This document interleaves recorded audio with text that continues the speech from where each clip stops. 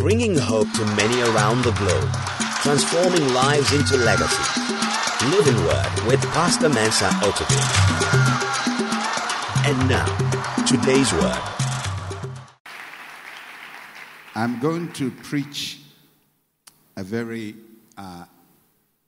simple word, I hope, that I believe speaks to the core of our faith as Christians, who we are and what God wants to do with us.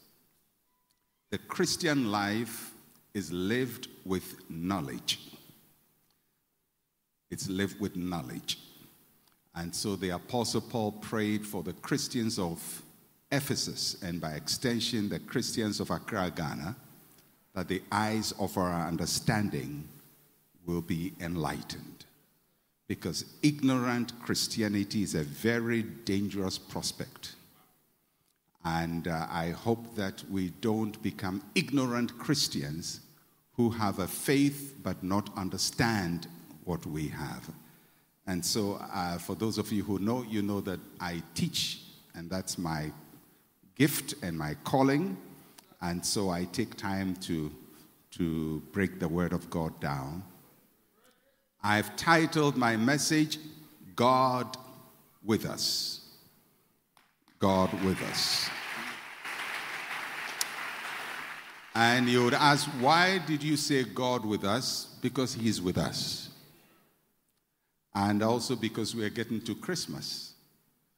And one of the things about Christmas is celebrating Jesus, Emmanuel, God with us. So that's why I've titled my message, God with Us. There are two important words that I'm going to introduce right at the beginning of my message, and they'll run through my message and the conclusion of my message. And the two important words, they may not be words you hear all the time, and they may not be words you are familiar with, but I will mention them anyway and explain what they mean. The first word is the word transcendence. Transcendence. And transcendence is used to describe God to mean that He is above all. He's greater than everything. He transcends. He rises above everything. So our God is a transcendent God. He is greater than all things. He's greater than His creation. And the second word is immanence. Immanence. And immanence means that God is present in His creation. It's a conflict of thought that a God who is transcendent is also immanent.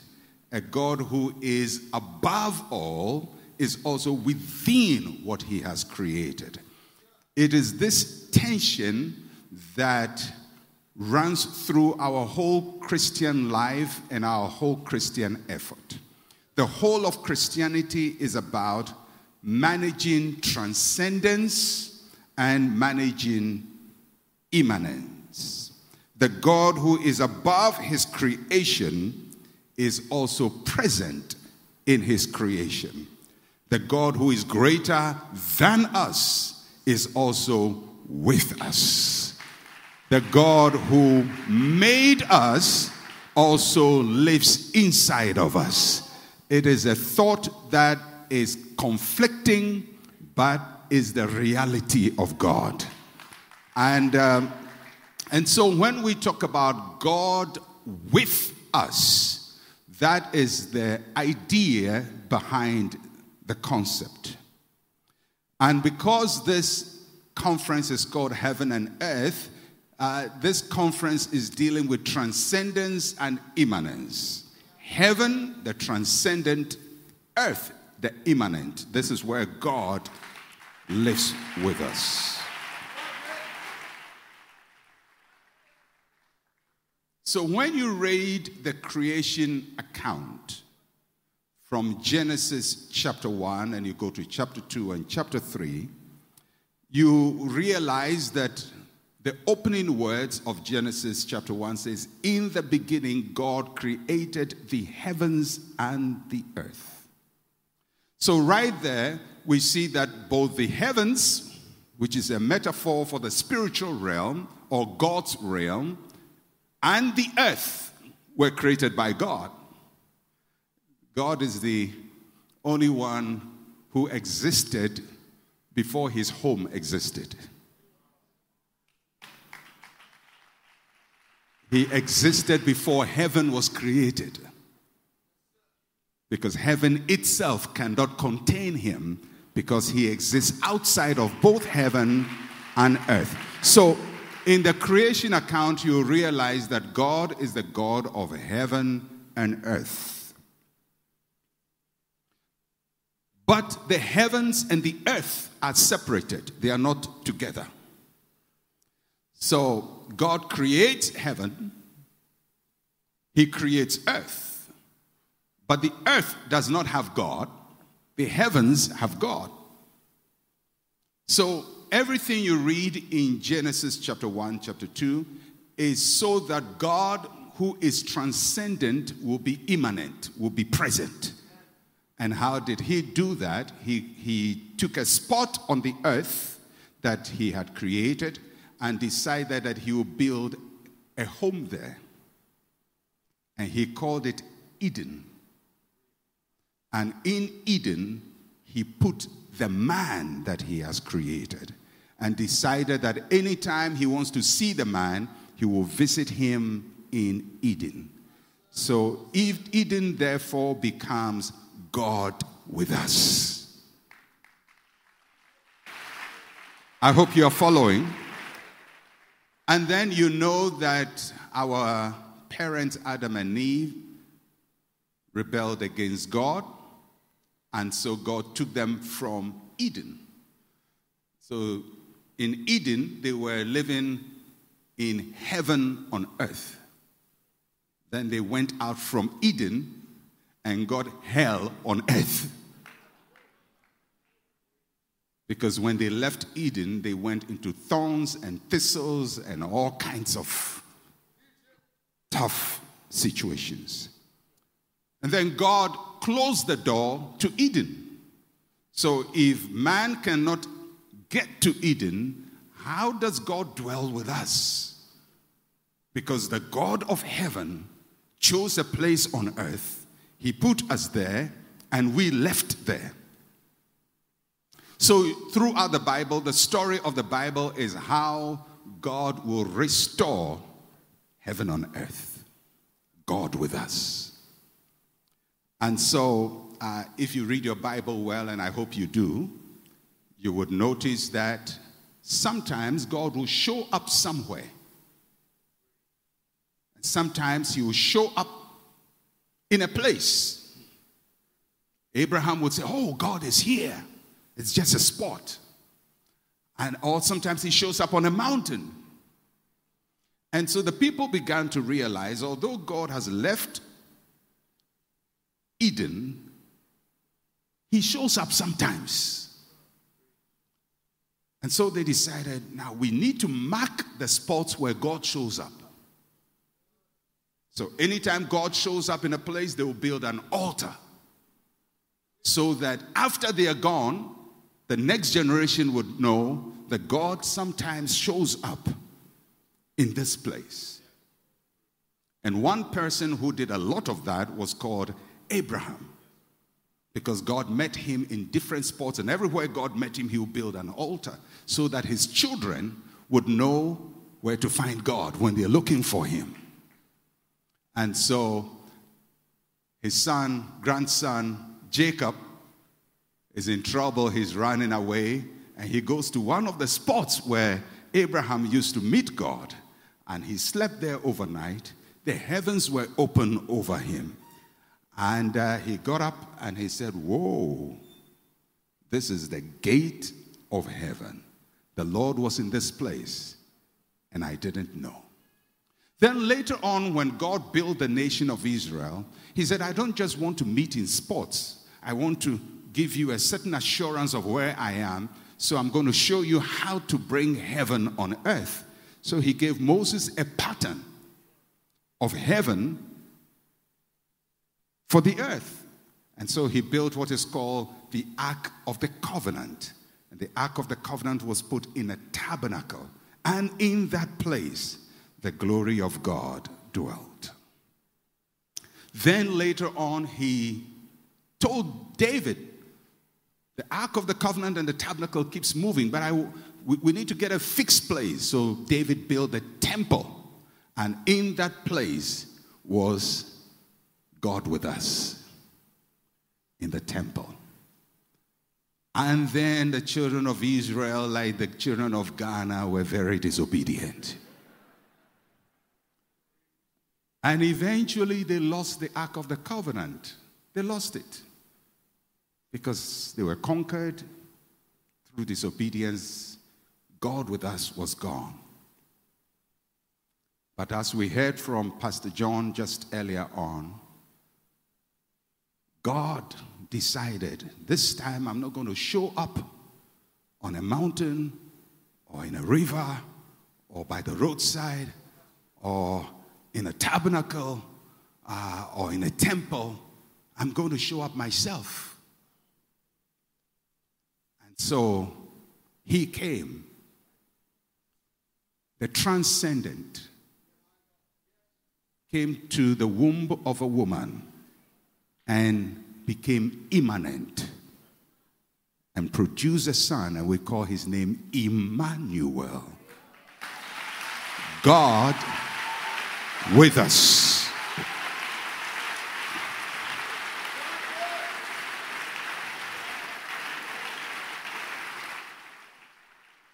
Okay, now I'm beginning my message. This is just a prelude to what I'm going to say.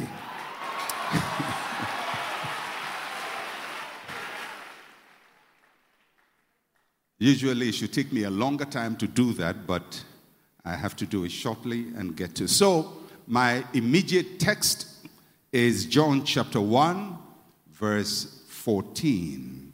John's Gospel chapter 1 and verse 14. And the Word became flesh and dwelt among us, and we beheld his glory, the glory as of the only begotten of the Father, full of grace and truth. Now, anytime you read the Bible and you find one word repeated in close proximity, it means that that word is the most important word in that verse. Because, you know, in the Bible days, they didn't have capital letters. Neither did they know how to use exclamation marks. And they didn't know how to underline. So the only way to emphasize something is to repeat it. So when you see repetition, it's like capital letters. Pay attention. The Word became flesh. That's great. For what purpose? We beheld his glory. The glory. Now, so you see, the glory is the most important thing in this verse, because glory is repeated in this verse. We beheld his glory, the glory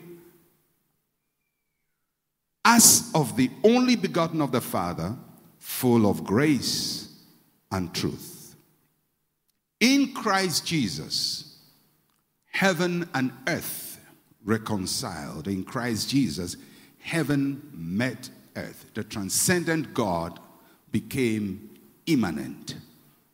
And what happens when the transcendent God becomes immanent is that there is release of glory. So when God became flesh, the result was glory. The glory of God. The word glory is a very heavy word. It means the brightness of God's presence. It is the manifestation of God's power. So when Jesus lived on the earth, he was God with us. And everywhere he went, the glory of God was revealed. People could not tell what it was, but there was something about this guy that was unusual. And they couldn't explain it. But John explains it. What they couldn't explain is what John is explaining. It was glory. And if you remember your Bible well, you remember that any time that when the glory of God or God was in the Ark of the Covenant, one of the things that was the mark of the Ark of the Covenant was what was called in Hebrew the Shekinah. The Shekinah, the glory of God. So in the Ark, there was the glory of God. In Jesus, there is the glory of God. Whenever God indwells a thing or a being, glory comes upon the thing.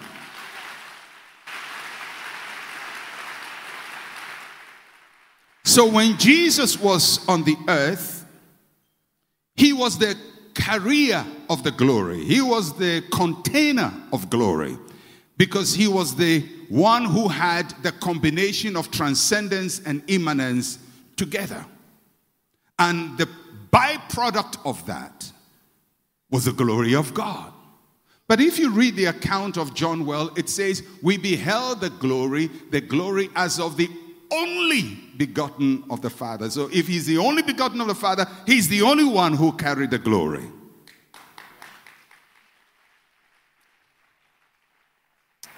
And this glory sometimes would manifest physically, as happened on the Mount of Transfiguration from Matthew's Gospel, chapter 17.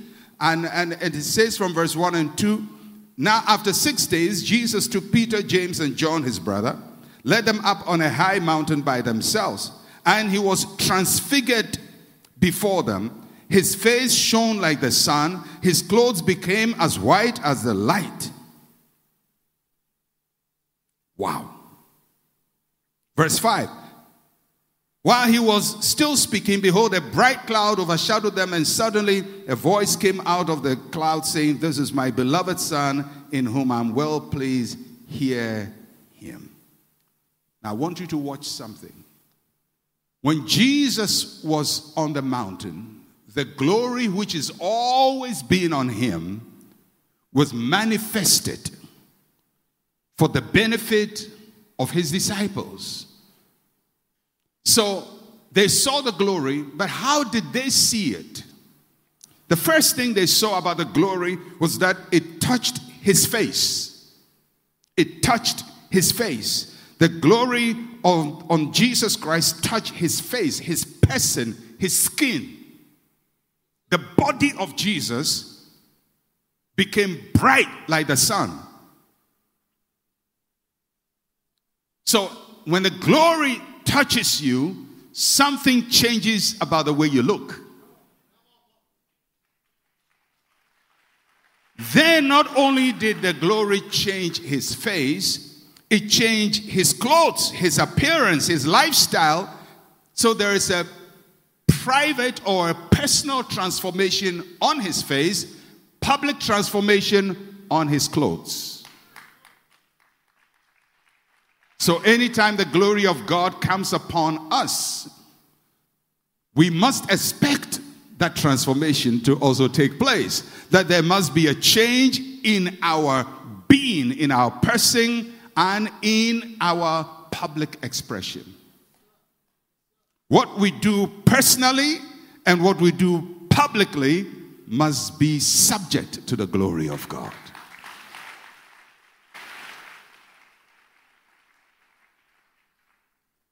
Now, I was so fascinated by what took place on this dance floor.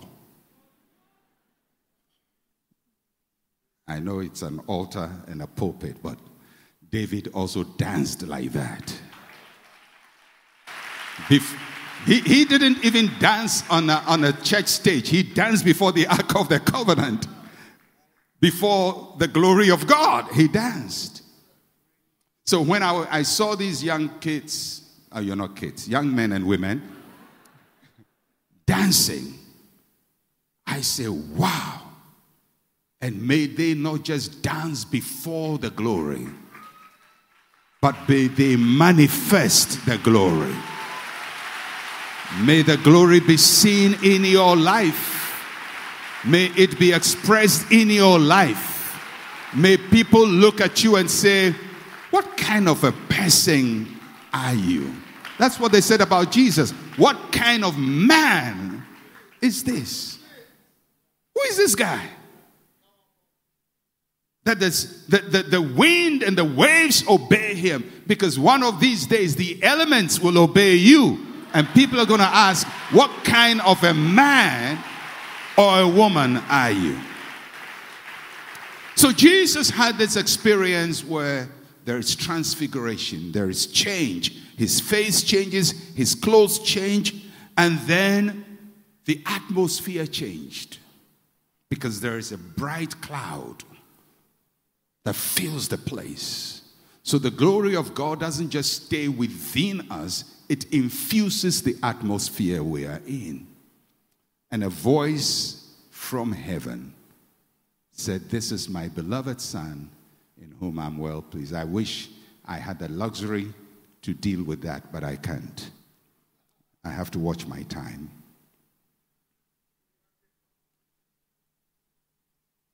But they heard a voice from heaven. Anytime you hear that, you read that phrase in the Bible, isn't it amazing? You know, many times when we think of heaven, we think of a location. But heaven is not a location. It's a dimension. It's a dimension. Because, you know, many times people imagine heaven is up, up, up, up, up, up, up, up. So when they pray, they imagine their prayer running up, up, up, up. Goes beyond the clouds and goes, passes the moon, passes Mars, passes Pluto, going to God. Wow. By the time it gets to Pluto, you've been dead and gone and buried.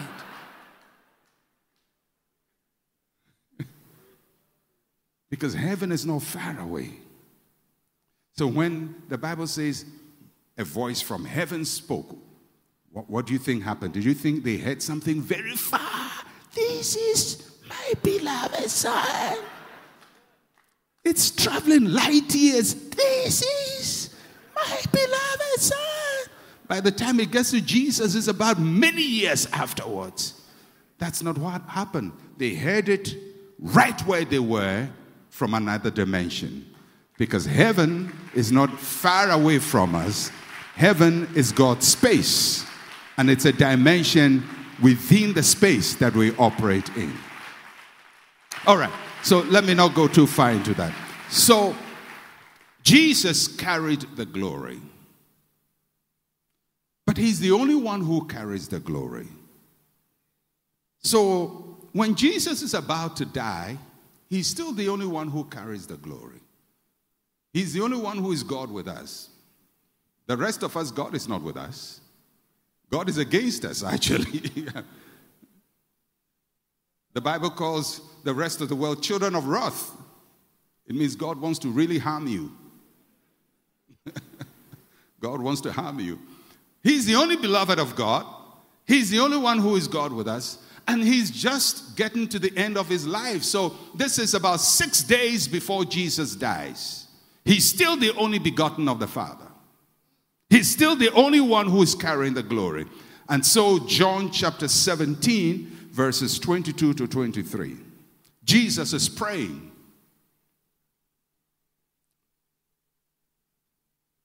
And he says, and the glory which you gave to me, I have given to them, that they may be one just as we are one. I in them and you in me. I in them and you in me. The glory you gave me, I give to them. But before Jesus prayed that prayer in John 17, there's an incident that took place in John chapter 12. And in John chapter 12, verse 20 to 24, it says, there were certain Greeks among those who came up to worship at the feast. Then they came to Philip, who was from Bethsaida of Galilee, and asked him, saying, Sir, we wish to see Jesus. Philip came and told Andrew, and in turn Andrew and Philip told Jesus. And Jesus answered them, saying, the hour has come that the Son of Man should be glorified. Most assuredly I say to you, unless a grain of wheat falls into the ground, it dies, it remains alone. If it dies, it produces much grain. The request is very simple from these Greeks who had come to the temple 6 days before Jesus dies. And these Greeks come and they speak to Philip. And they say, Philip, we want to see Jesus. Philip says, okay. And Philip goes to Andrew. He says, Andrew, these guys want to see Jesus. I don't know why Philip couldn't tell Jesus himself. Maybe Jesus had, protocol. Because it seems so. If you read the account of the little boy who came with the 5 loaves of bread, the same sequence. Philip had to go to talk to Andrew. So Andrew seems to be the go-to guy. So he goes to talk to Andrew and says, Andrew, these Greeks want to see Jesus. Andrew says, okay, let's go. So they go to see Jesus and say, I don't know how they call him, whether they call him Jesus or Sir or Rabbi, Rabboni, whatever, or PGD, I don't know.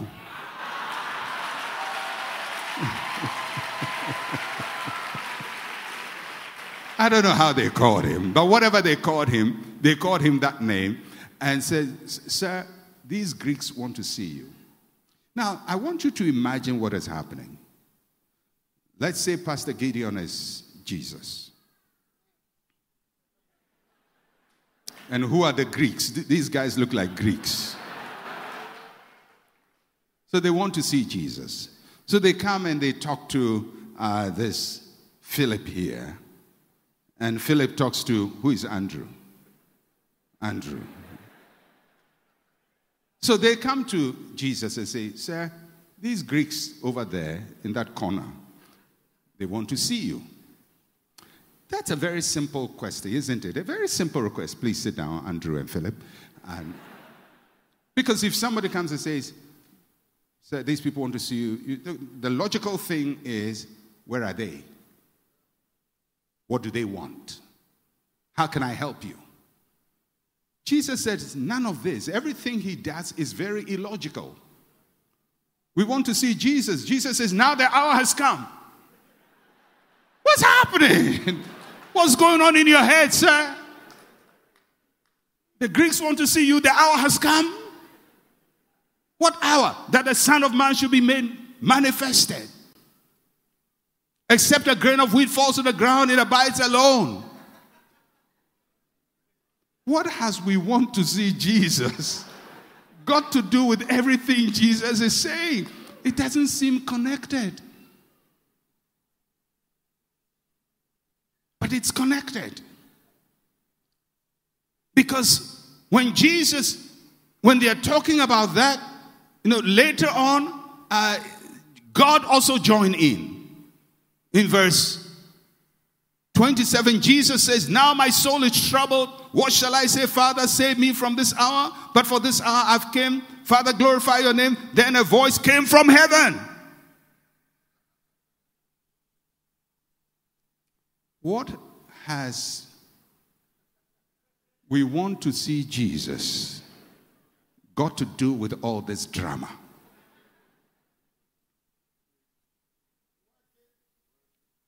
Why?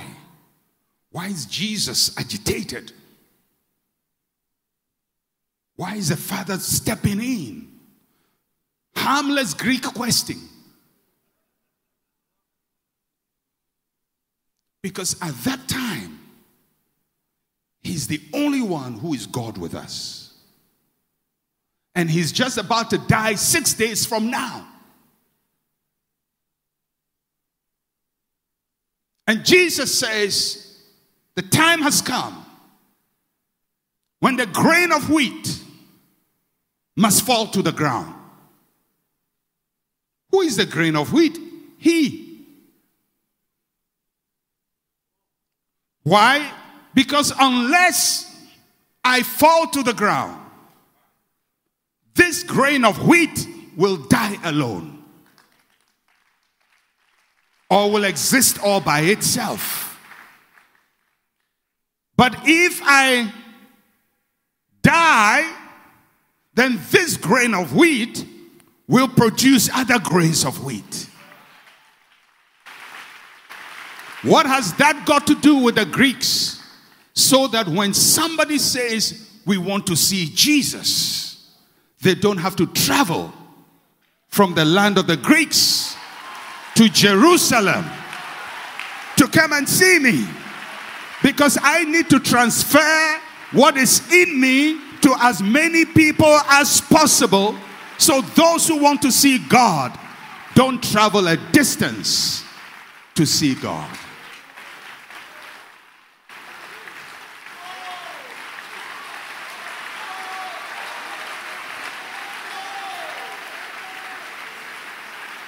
And that is why he's agitated. That's why the Father chipped in. That's why the voice came from heaven. Because this is all that God has been seeking to do from Genesis chapter 1. Immanence and transcendence. The transcendent God has made himself available in a man.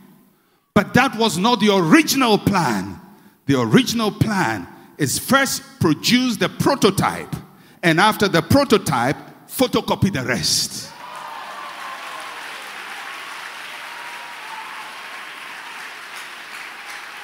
So that the earth will be populated with Emmanuels.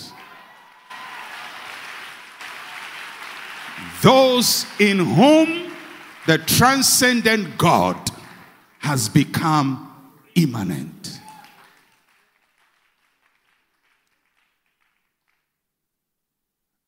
And after Jesus has said all of that, he says something very interesting.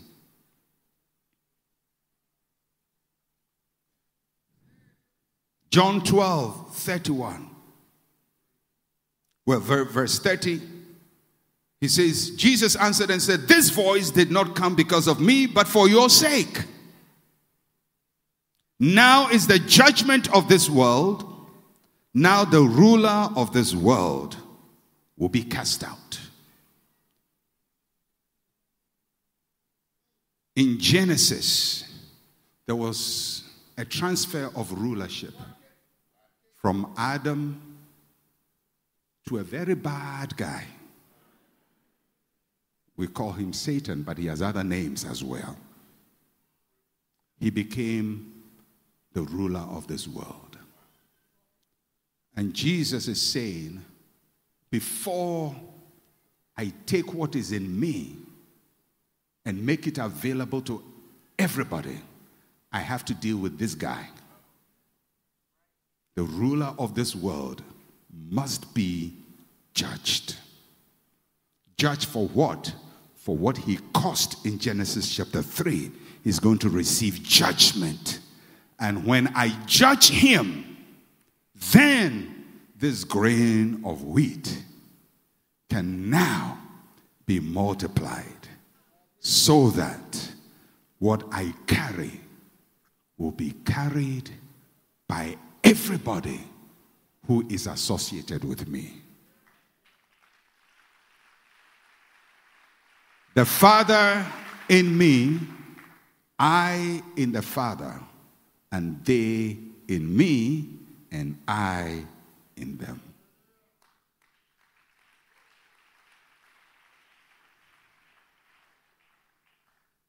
That is what Christianity is all about.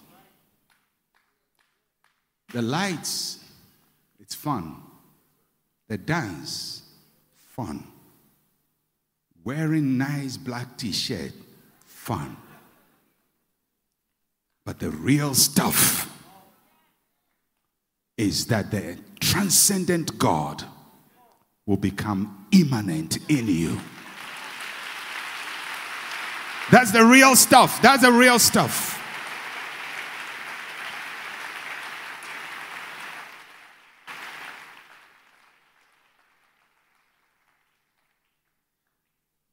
And this is how Hebrews puts it. In Hebrews chapter 2, verse 10 to 11. For it was fitting, for whom are all things, by whom are all things, in bringing many sons to glory, to make the captain of their salvation perfect through sufferings.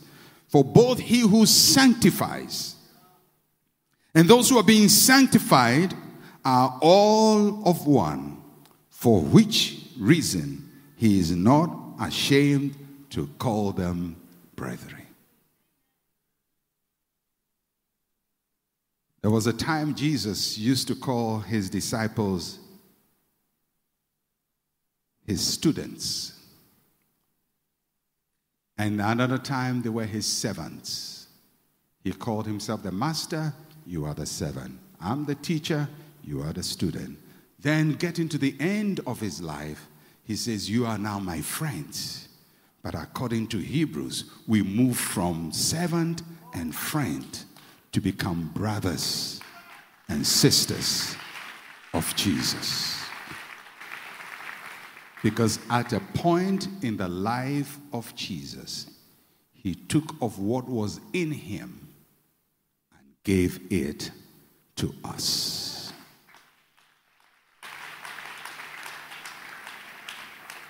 The main mission of Jesus was to bring people into glory. And this is how Colossians chapter 1, verse 26 to 27 concludes the story. The mystery which has been hidden from ages and from generations, but now has been revealed to his servants, to whom God willed to make known what are the riches of the glory of this mystery among the Gentiles. And what's the mystery? Christ in you, the hope of glory.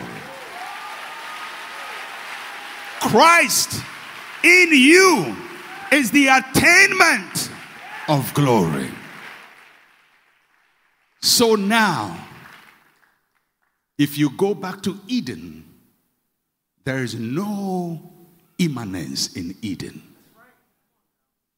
If you go to the places that Abraham planted his altars, he's left there. If you found the Ark of the Covenant, it's still not there. If you were able to assemble the tabernacle of Moses, God is not there. If you went to the temple of David, he's not there. If you went to Jerusalem, he's not there. Where is he? Christ in you. Christ in you. So we are not looking for him in places. And neither are we looking for him outside of us. It's okay to honor your pastor, a man of God, but he's not the only carrier of Christ in you. I am not the only carrier of Christ in you.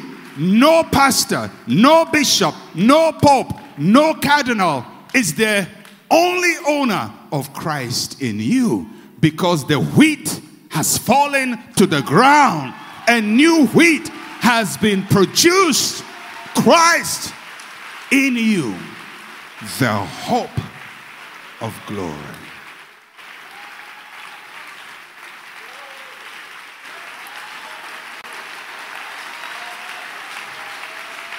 And the Apostle Paul said, this is the mystery that has been hidden for ages. The Holy Grail that people pursue. If you watched Da Vinci Code, running from Galilee and going to Galileo and going to Copernicus and trying to find at the Vatican. No, no, no, no, no, no, no. Christ does not live in the Vatican, in a tomb. He doesn't live in a well. He doesn't live in an altar. He doesn't even live in the tomb he was buried in. He doesn't live on the cross he was crucified on. All of that is not Eden. All of that is not where God is. He decided that he will live inside of you.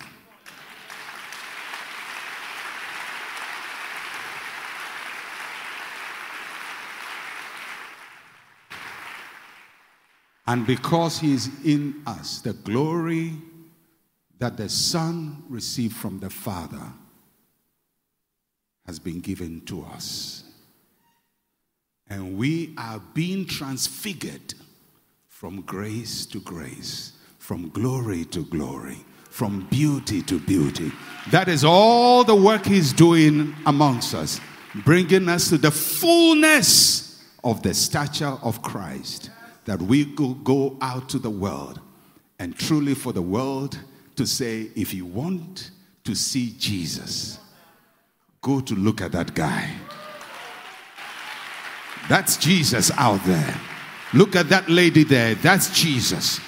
The testimony God wants from us is that wherever we are, in our office, in our homes, in our families, in our neighborhoods, when people are looking for God, they will come to us.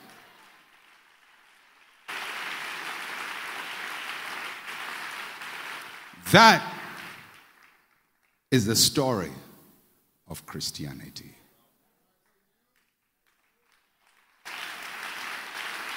That is why we come to church. That's why we dance. That's why we jam on this floor. That's why we do all the things we've been doing here. That's why these crazy people dance the crazy dance. Because they have found Christ in you. Christ in them. They are the Ark of the Covenant. They are Eden. They are the altars of God. They are the habitation of God. They are the holy place of God. The disciples of Jesus found it very difficult to believe that Gentiles could be included into this. They felt it's okay if Christ comes to Jews because we've been holy for a very long time. We've lived holy, our fathers. But not these Gentiles. They're bad people. So they struggle. Even the great apostle Peter. So one day Peter, God says, I need to talk to this guy. And I need to talk to him in a way he can't forget. So I'm going to wait for when he's hungry and show him a vision of food to eat. And Peter, a very good Jew, says, no, I don't touch anything unclean. And God said something very profound. It wasn't about animals. It's about Gentiles. You and I who are of non-Jewish heritage. He said, what God has cleansed, let no man call unclean. I don't know what your past has looked like. I don't know what your life has looked like. You may have messed up your mess.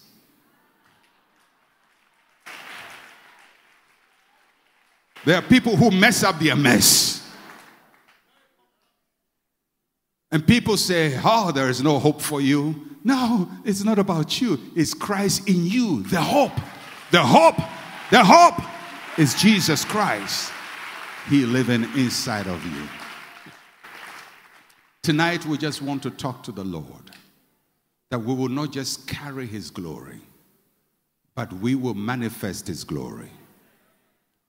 Wherever we are, in our homes, in our schools, in our universities, in our offices, wherever we go, in our relationships, in our marriages, in all that we do, that people can look at us and say, that's Jesus out there. Christ in you, the hope of glory. Lift up your hands to the Lord for a moment and just begin to talk to the Lord and just ask him to not just let the glory sit inside of you, but as the same glory was manifested and transfigured Jesus, let that glory transfigure us, transform our face, transform our clothing, transform whatever we do, transform our words, transform our expectations, transform our desires, transform everything about us. Just talk to the Lord, talk to the Lord.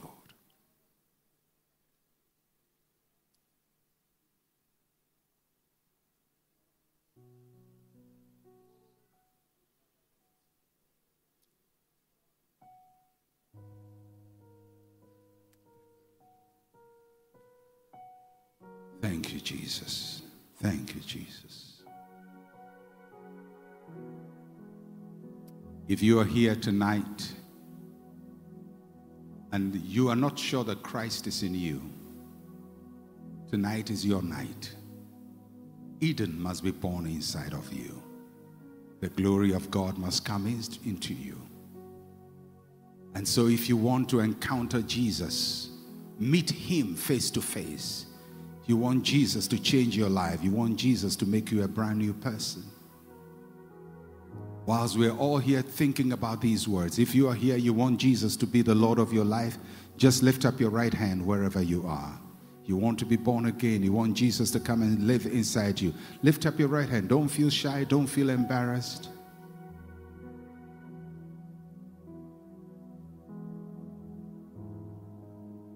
I don't know what your protocol is, Pastor Gideon. Should they come forward or we pray? So those of you with your right hand up, I'm going to ask you to just walk up to the front very quickly. Just walk up to the front. Walk up to the front.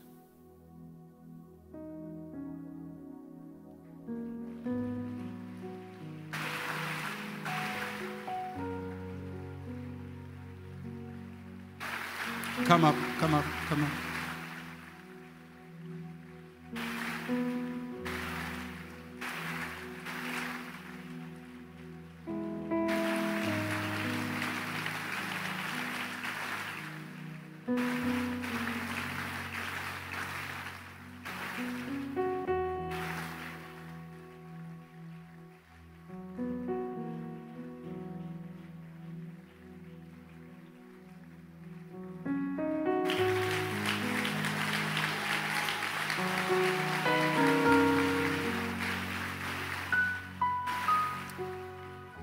Today, the glory of God will be inside of you. God will come to live in you. The God of Abraham, Isaac, and Jacob will live inside of you. The God who created the heavens and the earth will live inside of you. His glory will fill you. And tonight is the most important night of your life. I'm going to lead you to pray a very simple prayer. The whole church will join us to pray that prayer with you as well, to make a very important decision. Put your hand on your heart. And we're going to pray this prayer. Let the whole church join in this prayer. Say with me, Heavenly Father, I come to you today just as I am. I am a sinner. I cannot save myself. Have mercy on me. Save me. Forgive me of my sins. Wash me and cleanse me. Today, I receive Jesus Christ into my heart as my Lord and my Savior. I declare with my mouth and believe in my heart that God raised him from the dead. And from today, I am free from sin. I am free from Satan. I am free from every demonic activity. From today, I live to the glory of God with all my life. I belong to Jesus. I belong to Jesus. I belong to Jesus. I thank you, Father, for accepting me in Jesus' name. Amen. Thank you for listening to Living Word. To interact with Pastor Mensa Otabil, like his page on Facebook. Follow him on Twitter @Mensa Otabil. Email otabil@centralgospel.com or call +233 302 688 000.